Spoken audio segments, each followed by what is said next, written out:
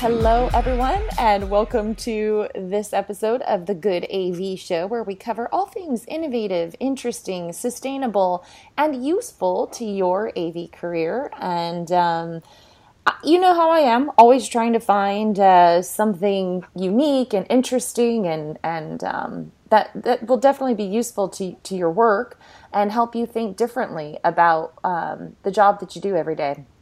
So I just was thinking about, some of the topics that are out there and what I find fascinating and interesting. And for me, the way that the brain works, neuroscience is tops on that list. I just think it's incredibly interesting and very useful. So I invited Andrea Sullivan, who is the founder of BrainStrength Systems, to be our guest this time. And she is primarily focused on training and management development, leadership development, using a lot of the neuroscience that she studied and is an expert in. So welcome, Andrea.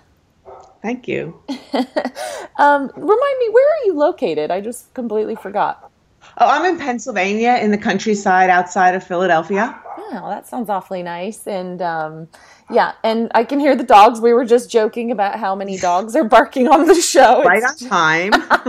But we'll just carry on. I'm sure they'll eventually, yes. And it just kind of adds the fact that you're in the countryside. So I really, just kind of like to start off the show by having you introduce yourself. It's far better than me trying to tell your story. So tell us a little bit about, kind of your journey and, how does one kind of become a brain expert? Okay, great. Hi, everybody, first of all. I have a very convoluted career path coming, and I don't know that I would call myself a brain expert either. I'm not a neuroscientist. My expertise is in psychology, and I started off actually going for my doctorate in clinical psychology and realized I didn't actually want to do that. And then I went into organizational psychology, which is a study of how people work and how we perform at work and get along with our coworkers and all like that, and even the physical spaces where we work, which is pretty interesting. So when I was working, though, when I was learning all that and I started studying a little bit about evolution and who we are and how we function, really, neuroscience kept coming up for me again and again and again because it's just so interesting. And when I was in school, it was when they first started coming out with all this information about plasticity, which is how our brains change. And you probably all know by now we are much more changeable than we ever thought that we were. So, of course, for someone in training, that is good news. For human beings, that is good news that we really have a lot of impact into how and who we become. Mm-hmm. So, and then I started just using it in a variety of ways in the meetings industry. I worked pretty intensively for a while applying neuroscience there. And now I'm kind of back to my roots, using it more with the management training. Mm-hmm, mm-hmm.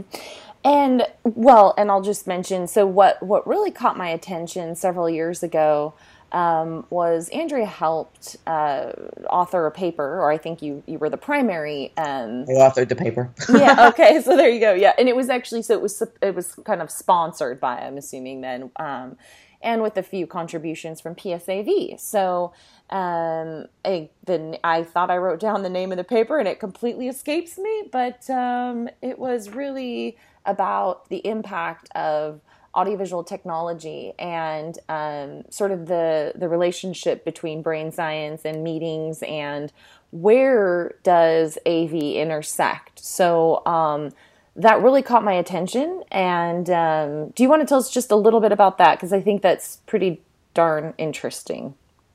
It is, and it's important actually because we won't have time to go into the specific principles in this podcast. So I refer everyone to the paper. It's called Audiovisual Technologies and Adult Learning in Meetings. And I did write the paper, provide the research, and PSAV also added in the equipment side so that you've got the principles of how to use it, and there's really a ton of them.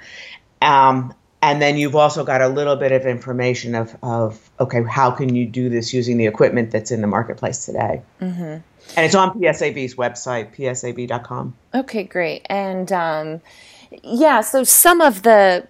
thinking about some of the higher level principles and sort of, just knowing the technology that we work with, just any key principles or key thoughts to share about, just very high level. Yeah, of course. The main thing to me is to always keep in mind outcomes. And the outcomes that we're looking for in meetings is learning and behavior change for the most part. So you would think, well, what does AV have to do with that? We're just a technology. And that's not the case. Actually, like everything that goes on in our brain, everything that we experience is a result of our sensory input. And our visual input is like huge. That's like 83% of everything of what we remember, what we experience. And then audio is like next with 11%, very distant from vision. And then all the other senses have like 1, 2, 3% of what we experience. So audiovisual input is huge in terms of what we actually experience. And it can be used in so many ways, to bring attention to something, to create a mood with color.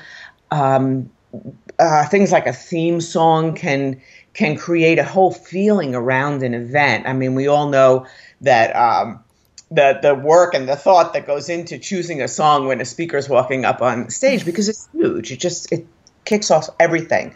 So there's a lot to really know about it. And it's sensitive, I think, especially nowadays. Our brains are a little bit overloaded, you may have noticed. We had a lot going on. So there are principles by which you can maximize and really optimize, not maximize, but optimize the AV input that's going into the brain. Because if there's too much, our brains shut down. And all you have to do is think about a trade show floor to realize what I'm talking about. Like we literally shut down. There's too much information. And then we start focusing very narrowly because that's all that we can pay attention to. So you don't want too much. You don't want too little. And you can make use of the combination of audio and visual input in a way that allows the brain to retain more of it.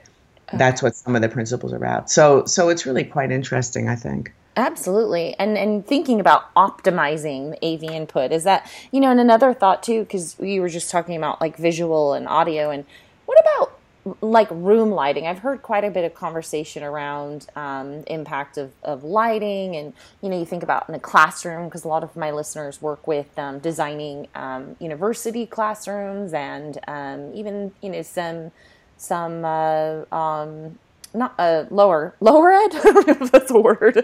Yeah. But just classrooms and high schools, and so thinking about is there the room lighting, does that impact our capacity to learn or the brain's optimization state? I guess.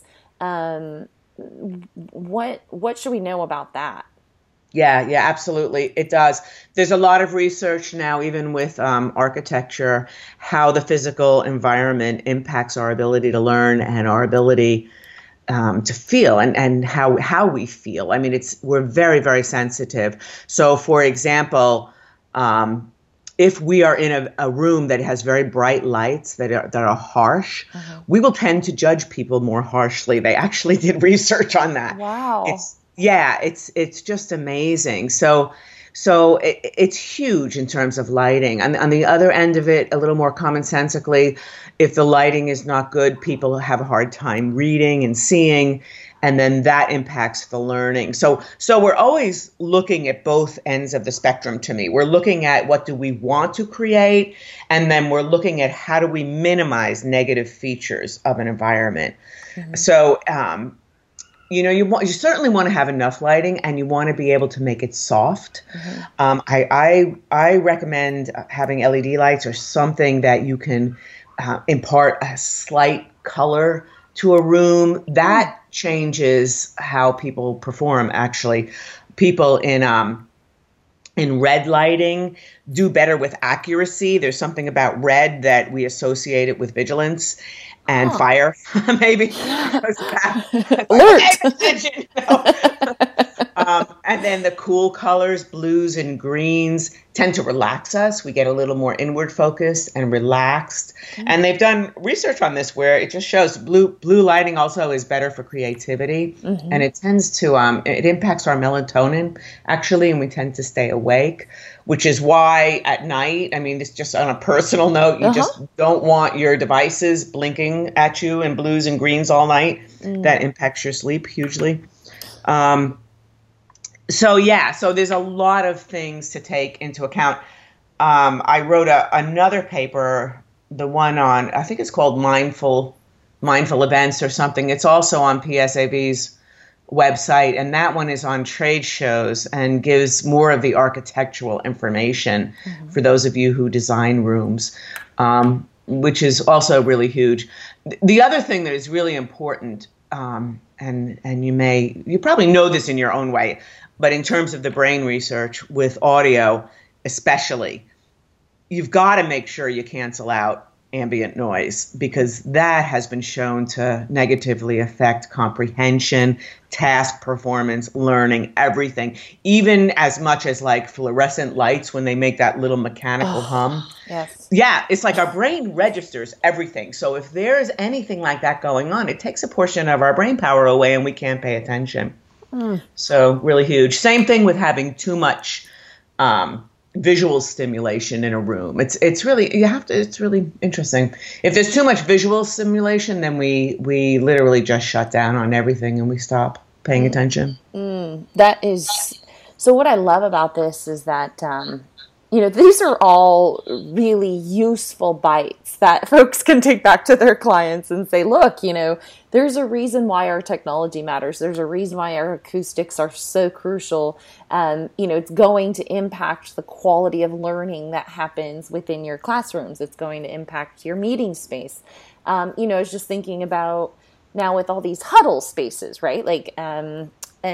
Even thinking about, offices and co-working spaces where it is impossible to concentrate sometimes. It's just, you're constantly distracted, and to stay on task just feels ridiculous. So really like these huddle spaces and, thinking about designing them to be somewhat enclosed, right? So the sound that's carrying from these people having these great conversations and huddling up doesn't carry out into the rest of the room and all the other people who are trying to stay on task.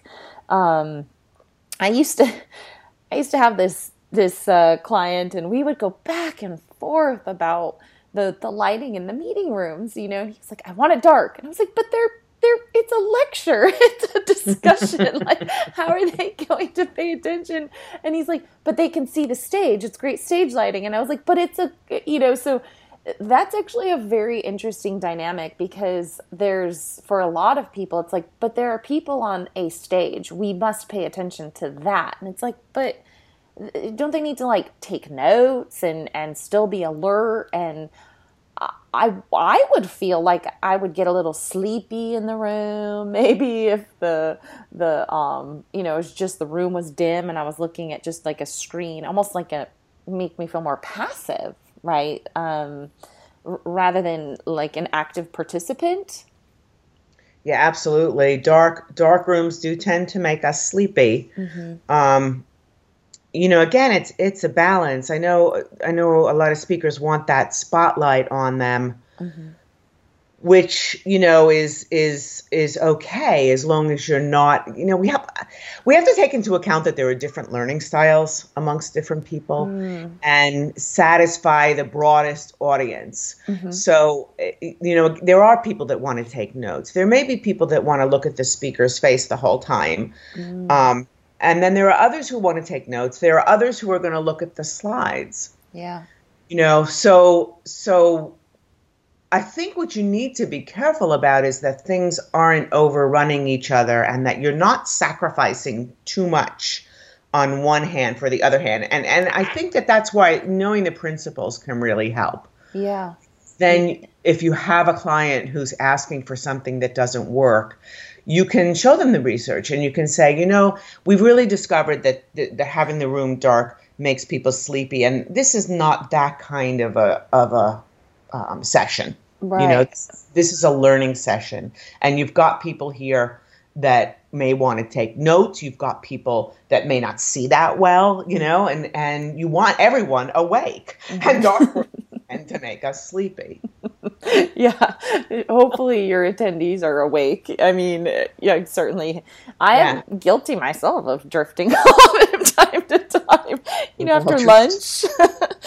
Yeah. So, and you brought up as something interesting. I was just thinking about, red flags and what do we really have to avoid? And, it sounds like, just like you said, ambient noise. I used to do a lot of work inside of, like convention centers, and, they'd use the convention center for breakout rooms, and they'd put up air walls, and it's like, okay, I can hear those big lights buzzing overhead. The sound is bouncing because these ceilings are 25 feet tall. It's like, sound is bouncing, and then I'm getting noise through the air walls. And, it's just, I used to just talk about, we often forget about how important that audio is. But I mean, that's 11%, right? I mean, it's still a significant. And I wonder, does that shift based on people's learning styles, like their ability to absorb that information? Well, yeah, definitely. Some people are auditory learners, and it's more important to them. Some people are not, and it's less important. It's that way with a lot of the senses. The thing with the ears, I mean, with auditory stimuli, and one of my very favorite quotes, this neuroscientist wrote, is that unlike the eyes, the ears can never be shut. Oh. So we are like at the effect of, we're victims to audio noise that's in the room. And that is huge, because if you have one of those big empty rooms, voice is reverberating, there can be echoes. You can be, someone is talking in a spot in the room where sound carries, and all of a sudden you're hearing someone's conversation. The people in the back can't hear what's happening up front. Now, I think you can do a lot with microphones in that way, that you set up your speakers properly, and you guys all know that, I'm sure. The other thing that I've done, I mean, just as myself, and but I'm known for doing this, so I can get away with it. But I'll bring a rug. Like if I know I always do a site visit, and if I know that this room I'm going to be in is going to have horrendous echoing and reverberating, I'll do something like throw a rug in the car and bring a rug and put it down. Honestly, because that, even just a little bit of wall hangings or a little bit of something on the floor helps. You can bring carpet tiles. If you've got that kind of a room, it's just so difficult. And then the speakers have to I don't know, it's hard to get the acoustics right. And acoustics really matter. Oh, of course. Well, and I'll tell you, every one of my listeners who works with acoustics and sound right now is going, yes, see, I can warn my clients of the possibility of speakers in lectures bringing in carpet to hang on the walls. That sounds I put them on the floor. I don't do the walls. But still, I mean, this is really great information for them to be armed with and to be able to have these conversations. And it's interesting. I had a conversation with Jeff Lother, who's with Electromedia Design. I should really connect the two of you. Actually, we talked about this last month, and his whole point was, it's our senses that create our memories, right? And these experiences. And so, you tie that into learning, you tie that into, some of the other spaces we design, a museum, and there's other unique spaces, and even thinking about a, house of worship, how the technology and our ability to really be in the moment could be impacted by, I know I've sat in church and been like, I can't, it honestly affects your emotions, right? I mean, is that just me, or is that a, Nope. No, that, really good book. I have to remember the name of it, and I don't right now.